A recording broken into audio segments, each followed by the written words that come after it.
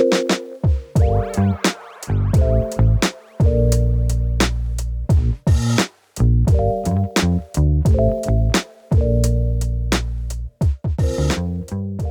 what's up? I'm the Boy Bey. And I'm Kirsten Michelle Sills. We are your hosts, and this is the So Curious podcast presented by the Franklin Institute.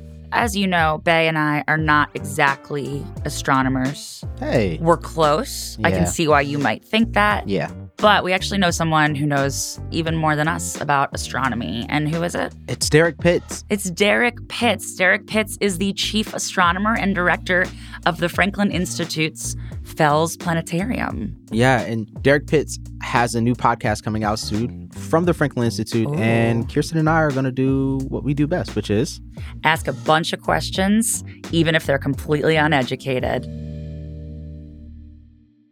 Hey, Derrick Pitts. Hey, Bey. Hey, Kirsten. Hey, Derrick. Thank you for allowing us to bother you with a bunch of these questions. Oh, of course. And thanks for letting me come on So Curious to talk about space and tell people about my new podcast, The Curious Cosmos. I can't tell you how excited I am for folks to listen to all these great conversations I was able to have with these really cool people. And new episodes will be dropping every Tuesday throughout the fall, so listen up. Derrick, I gotta know, how did you get into all of this? Like, what's your story? Well, I was abducted by aliens when I was very young. Oh, I knew it. That'll do it, yeah. And I only wish that was the story. That couldn't have been easy. No, my story is an interesting one. You know, as a young black kid in North Philadelphia growing up in the neighborhood, to me, I was not interested in the same stuff as everybody else. I was like the weird kid on the block. I know all about being a weird kid. I was going to say. Okay, right. Do you get it? Weird kids end up with podcasts, apparently. See, and here we are. Right. Yeah. Exactly. You know, what really got me started in astronomy is it's really two parts. One part is I have an insatiable curiosity about science. I just have got to know. I have to know. I have to know. I just have to know. Oh, you were also one of those why kids. Why? Right. Mm-hmm. I was one of those why kids. And unfortunately, there weren't many people around me who could provide answers. So I had to work at getting the answers myself. So that meant I read a lot. If I go to the supermarket with my mom, you know, back in those days, at the checkout counter, they had these like picture book encyclopedia things. And while she's checking out, I'd be reading the book. Now, Oh my gosh. we wouldn't buy the book because the book was $5 or something like that, which was expensive back then. But I'd read the book. So that's the first part, the insatiable curiosity about the world around me, about everything in it. But then I also had this particular bug for space. Why space? I cannot tell you, but I've just got this thing about space. So I've always been interested. And at that time, I was growing up at a time when we were really getting started with space exploration. This is the first people being launched into space and the beginning of the lunar programs and things like that. And what I did was I consumed every bit of information I could find about rockets and astronauts and space flight and navigation and all that stuff. And I mean like every bit of arcane information that could be found. So I'm the weird kid on the block who knows about the radio signals that carry all of the information about the condition of the spacecraft as it's flying. Okay? Like everything. Whoa. What's the speed? What are the pressures? What's the consumption of the fuel? What's the that? I'm the kid that's really into that kind of stuff. Okay? So, of course, I wanted to be an astronaut, right? Because that's the obvious goal at the end of all this study about space is astronaut, because that's what I see immediately. But what about the astronomy part? Well, the astronomy part is something completely different because astronomy is more about physics and about exploring the universe using very special tools. And astronomers are never prominently shown anywhere as a career goal. But I discovered a route to find astronomers. And the route I found to discover astronomers was this magazine that used to be around, still around today, called Scientific American. And back in the day, Scientific American was like really deep stuff, and it was very hard to read. When I was about 10 years old, I stumbled across a copy of this magazine. I think in like, you know, the family doctor's waiting room office or something like that, right? Mm-hmm. And I start reading this magazine, and I come across an article about an astronomer who's using radio telescopes to identify the most distant objects in the universe. And I am hooked. Your 10-year-old brain was like, what? Balloon, kaboom, Yeah, blown. I was going to say. Oh my gosh. So I start reading about this stuff. And then I start thinking about this from my neighborhood. I lived on an east-west running street in North Philadelphia. Teed into it was a north-south street. Well, what I realized was that I could use the streets as a sundial because I could notice how sun and shade changes the illumination in such a way that I can actually measure the amount of time passing. But here's the connection. It wasn't about the time itself, but it was about the motion of either the earth or the sun. One of these two things is moving because during the day, this part of the street is illuminated and this part of the street is in shadow. Then that changes during the course of the day. What age were you when you were doing I was like 10, 11, wow, somewhere in there. Yeah. And what I'm starting to do is I'm working out the celestial mechanics of how this can happen. So I'm thinking either the sun is moving or the earth is moving. Whoa, wait a minute, because that's the only way this could happen. Then I'm thinking, wait, the sun doesn't move. The sun is at the center of the solar system and the earth goes around it. Whoa, I'm seeing the rotation of the earth during the course of the day as the lighting changes and the sun stays still. And I realized at the age of 10 that the sun does not rise. The sun never rises. It's the earth rotating underneath the sky that changes this stuff. Are you saying this out loud or just keeping it to yourself? Like, who are you sharing this with? I'm just keeping it to myself because when I mention this to any adults, they're like, how could you know that? Or where did you get that from? Or I'd ask a question like, is this what's really happening? I'd go like, I don't know. Here, go read a book. But what it really involved was me observing the sky and realizing these motions of the sun, the moon, the planets, the stars, and then reading what I could to link all this stuff together. And I'm doing this without a telescope, in North Philadelphia. And the only other people I can really talk to about this is I have a couple of friends in school who were kind of into astronomy, and they could sort of follow along. But I was way off on a tangent about trying to understand how radio telescopes work and how spectroscopes work and how all these other instruments work that'll tell this story about how our universe is so big and so expansive that the universe is expanding at this rate of speed and galaxies change their color according to this. All this kind of stuff. How did you get to the Franklin Institute? Oh, talk about chance of chances. Ooh. It really was. It was such a fluke, such a tremendous fluke. I was a student at St. Lawrence University in Northern New York, came home one summer looking for a job. So I applied to a bunch of places. Tasty Cake, some place where my mother used to work, the Franklin Institute, a bunch of other places, right? And I heard back from the Franklin Institute, and they said, oh, yeah, we have some positions open. So I'm going to reveal my true age. This was the spring of 1976. And Franklin Institute was hiring additional people because the Franklin was going to be open until 10 o'clock every night because of the huge crowds of people that were going to be in Philadelphia for the bicentennial. Millions of people. And Franklin Institute anticipated that many of those millions would be coming out to the Parkway and visit the Franklin Institute. So we need to be open until 10 o'clock. So I got hired on as a summer job kind of thing, right? Nobody came. Well, a few people came, but Okay. I was on the 2 to 10 shift. I worked from 2 in the afternoon until 10 o'clock at night, just like a ghost town. Nobody stayed that late. People stayed until 5, maybe 6, and then that was it. And then me and the rest of the crew that were on board from 6 until 10 had the run of the place all night long. Wow. It was great. It was great.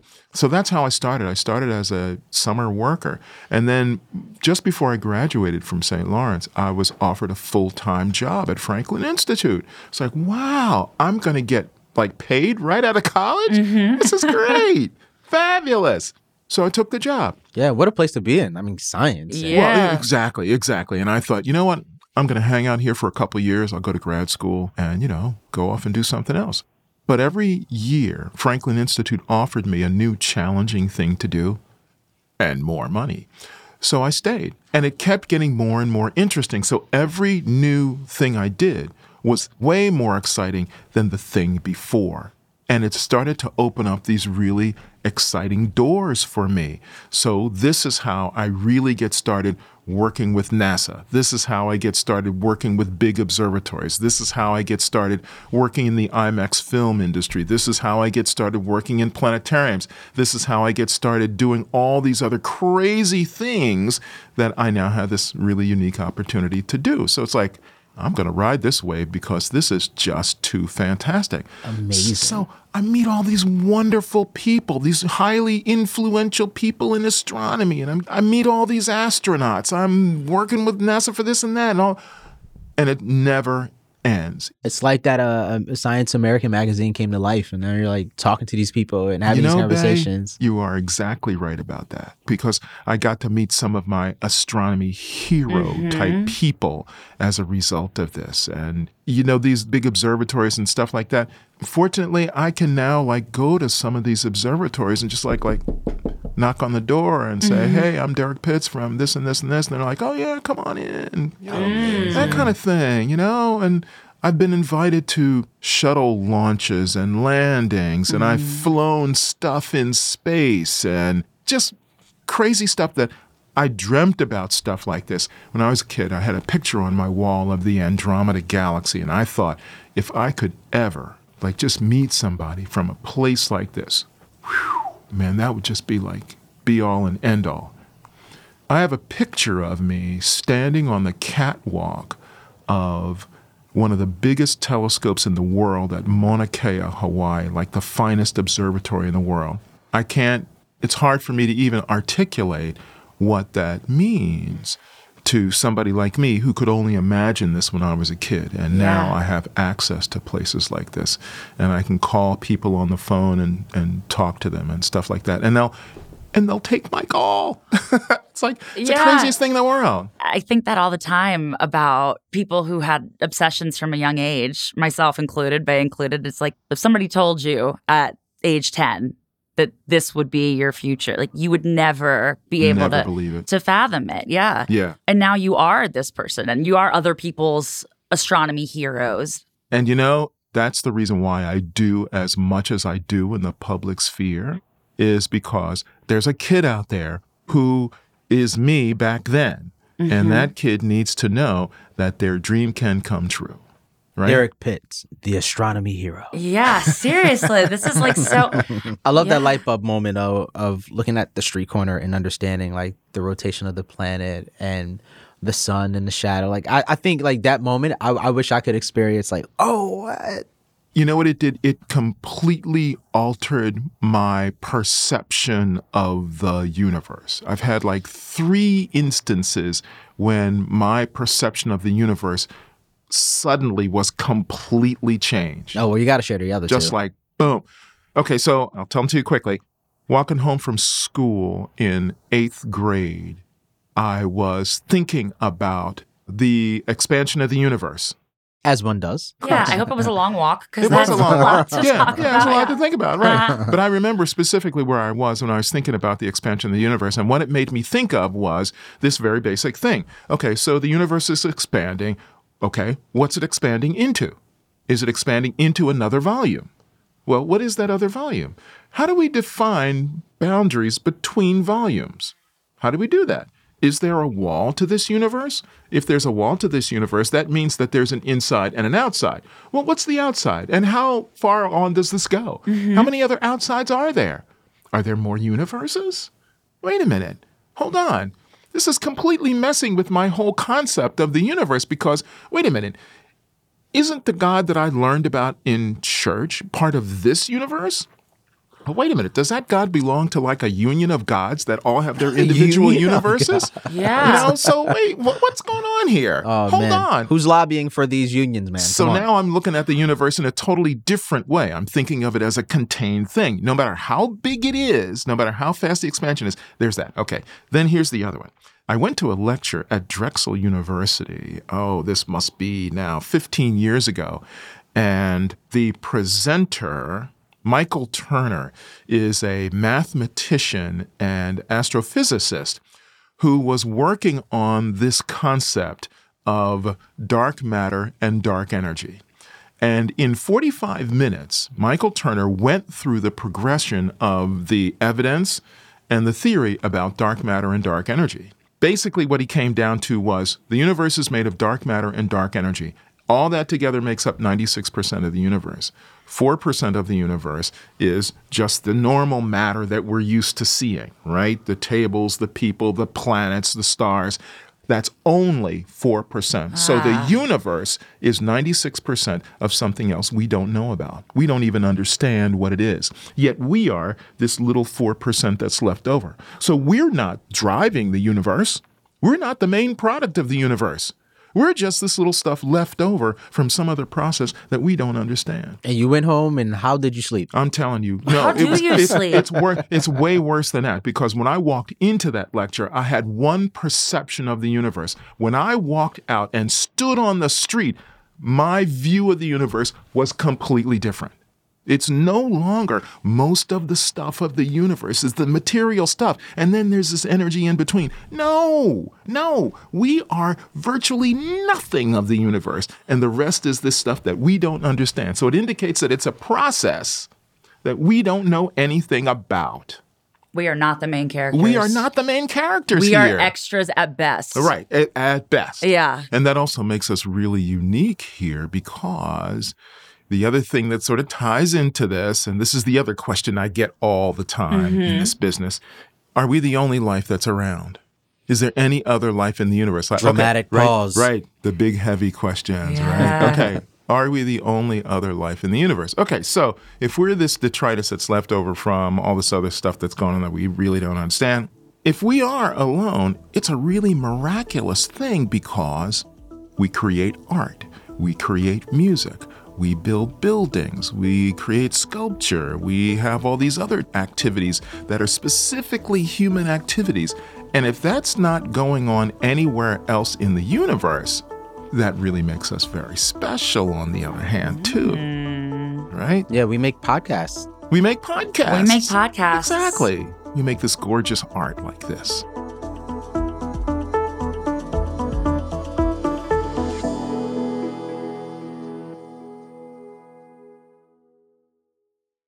So, Derrick Pitts, let me ask you, aside from speaking to people and exploring the humanity of space observation and learnings and different things like that, do you still have ambition to go to space?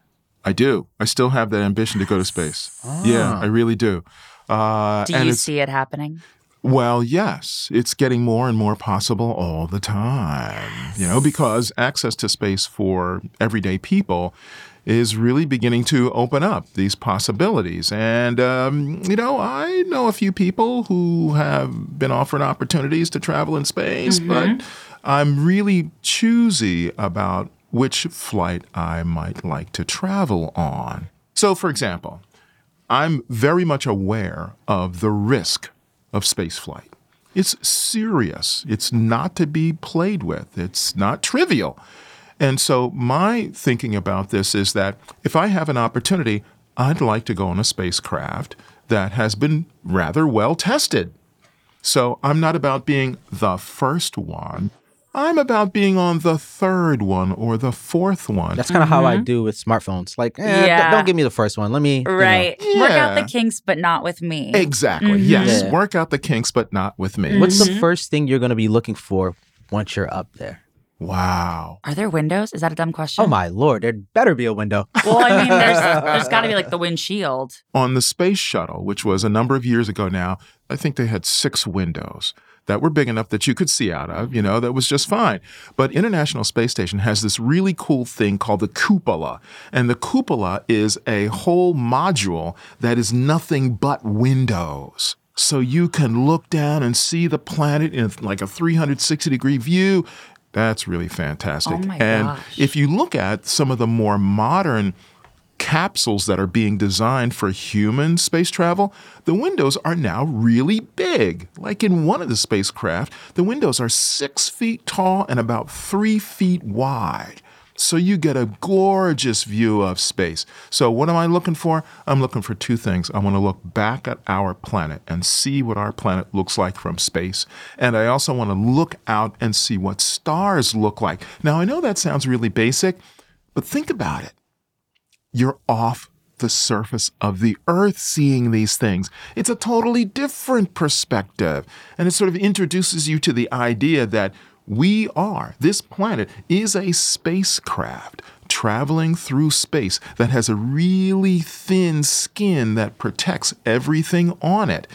Yet, we have the capability to look out and think about how it all works and what our place is in it. So that's what I want to do if I get a chance to go out there, is to think about that stuff.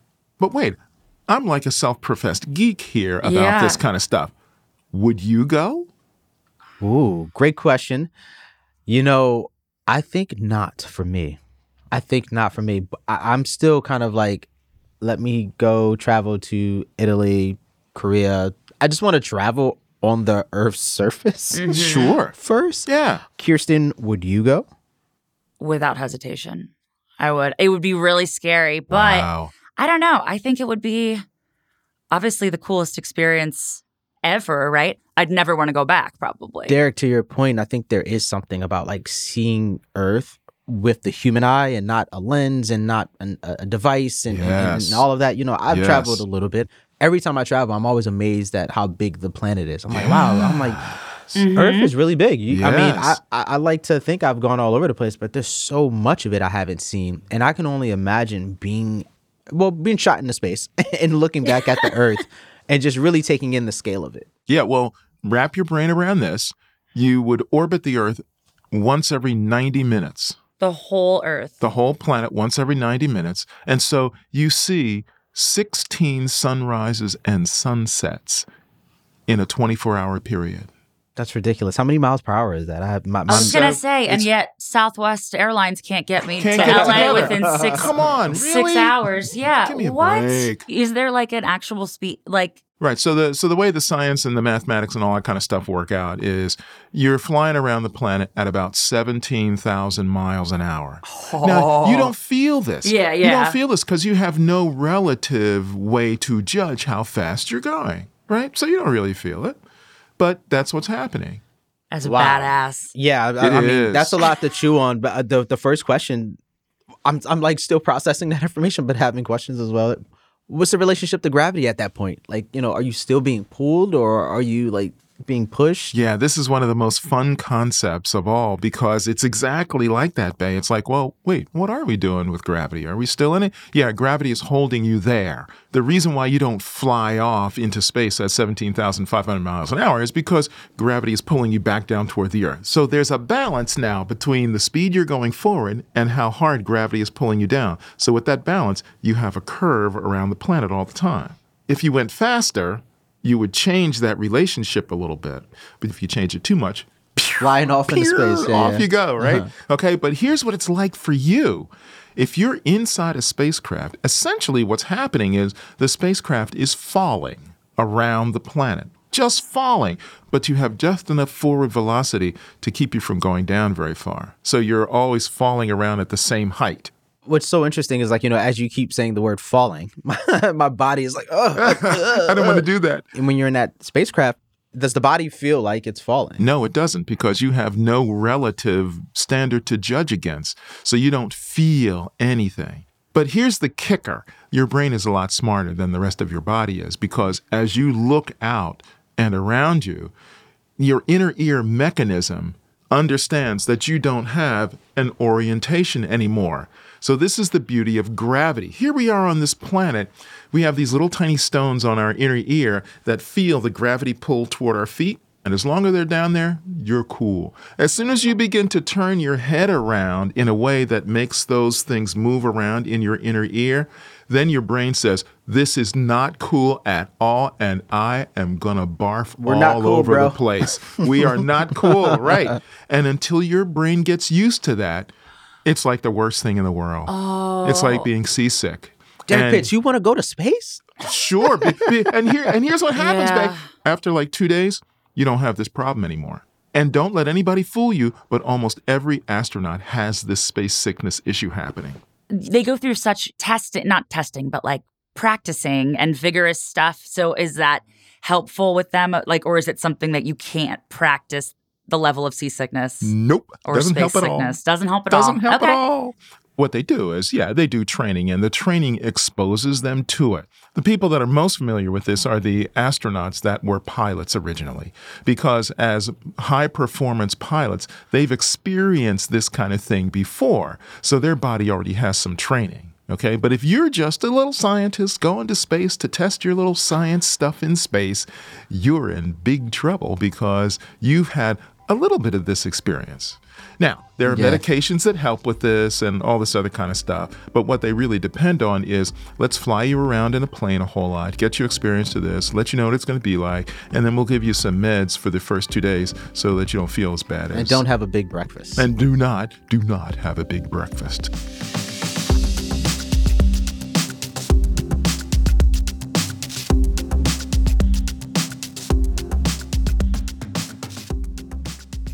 I am so curious. Uh-oh. Something. Wow. Thank you, guys. Thank you. Good night. We're Good here night. all night. About this entire topic, because when I think of space, I have a million thoughts that go through my head. But I think the biggest one is just how enormous it is and how much we still don't know. The idea of being somebody in this field who goes into something that enormous is like, oh my gosh, I can't think about it for too long, or my brain starts to melt. I love to think about that particular question like this. We have no idea. We have no idea how big it is. But here's what I mean by that. Humans have no experience with the scale of the universe. So we have a bunch of words that we always throw out, like billions and, all this kind of stuff.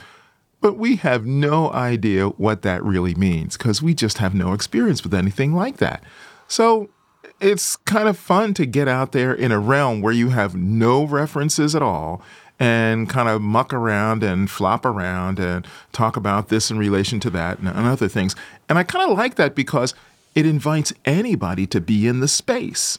Yeah. That was another pun. There we go. See? Right? Did you like the setup for that? Yeah, Okay, it was great. Wait, so could we ask, this is kind of the random question, but I know oftentimes our information comes from media, movies, magazines, TV shows, podcasts, like this one. You got it. And I can only imagine somewhere in the 90s, you were fielding all kinds of questions about X-Files or Star Trek and so on and so forth.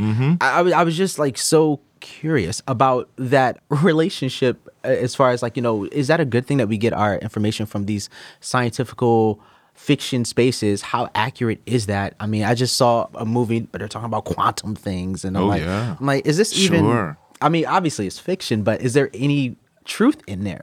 This has always been a question in this field of science versus science fiction. And that question is, which leads? Is it the science that informs the art, or is it the art that informs the science? And would you rather people like just stay away from all the wacky stuff? Oh, no, not at all. The wacky stuff is great because it promotes using your imagination, right? And your imagination gets you to think about possibilities of things that don't exist right now, or maybe we need to have. So at some point, there's going to be a way to travel around the universe that is going to involve multiples of some speed standard, right? And it's going to be the hardest thing in the universe to resist calling it warp speed.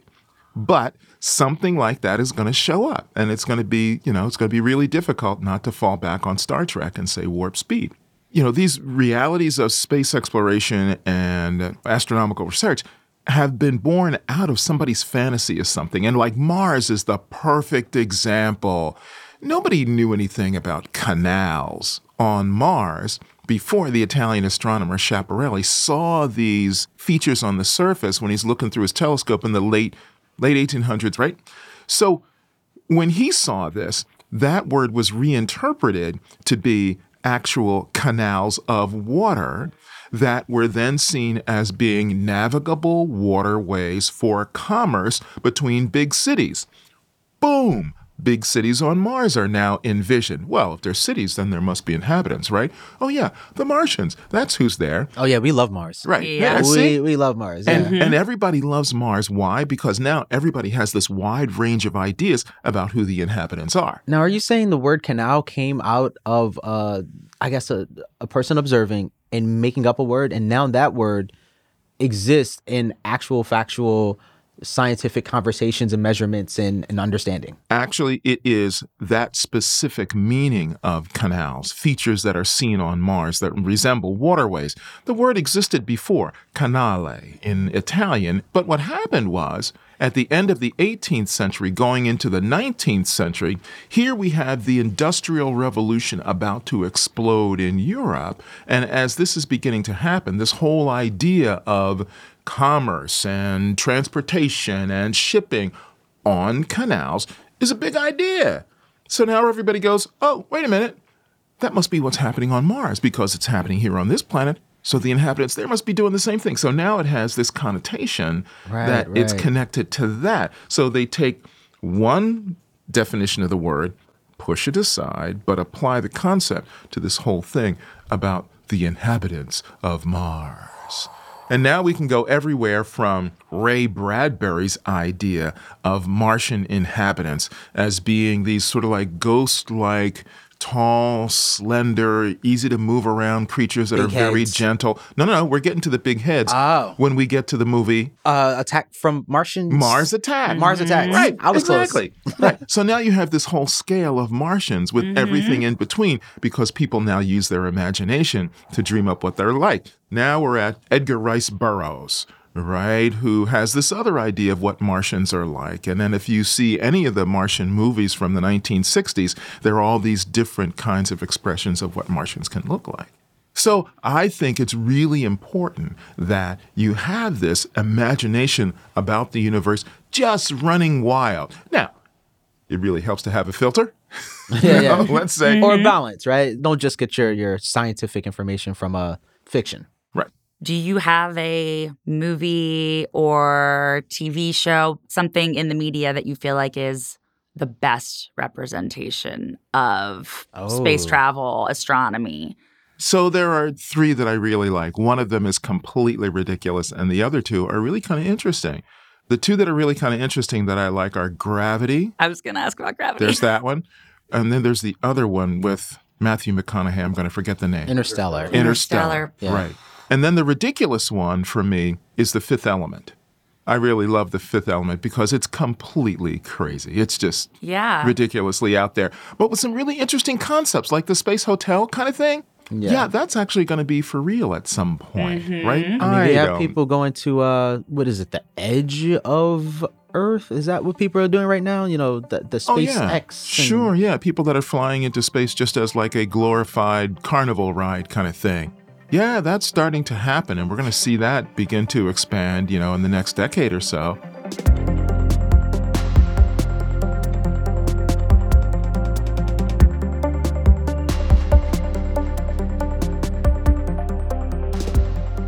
All right, Derrick Pitts, thank you so much for answering some of the questions that we have, because we have tons more, but we're going to stop ourselves because there's just a whole program that you are leading, and we'll have tons of conversations and interesting things to tell us.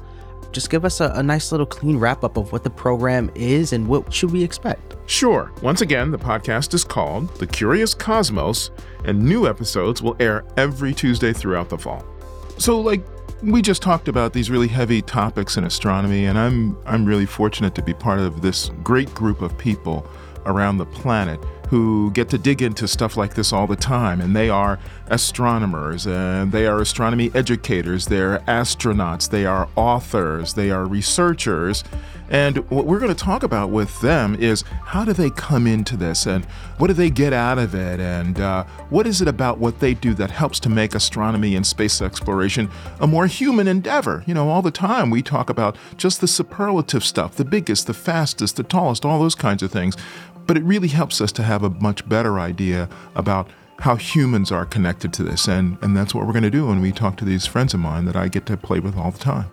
I love that. I can't wait to hear. Absolutely. Amazing. Yeah.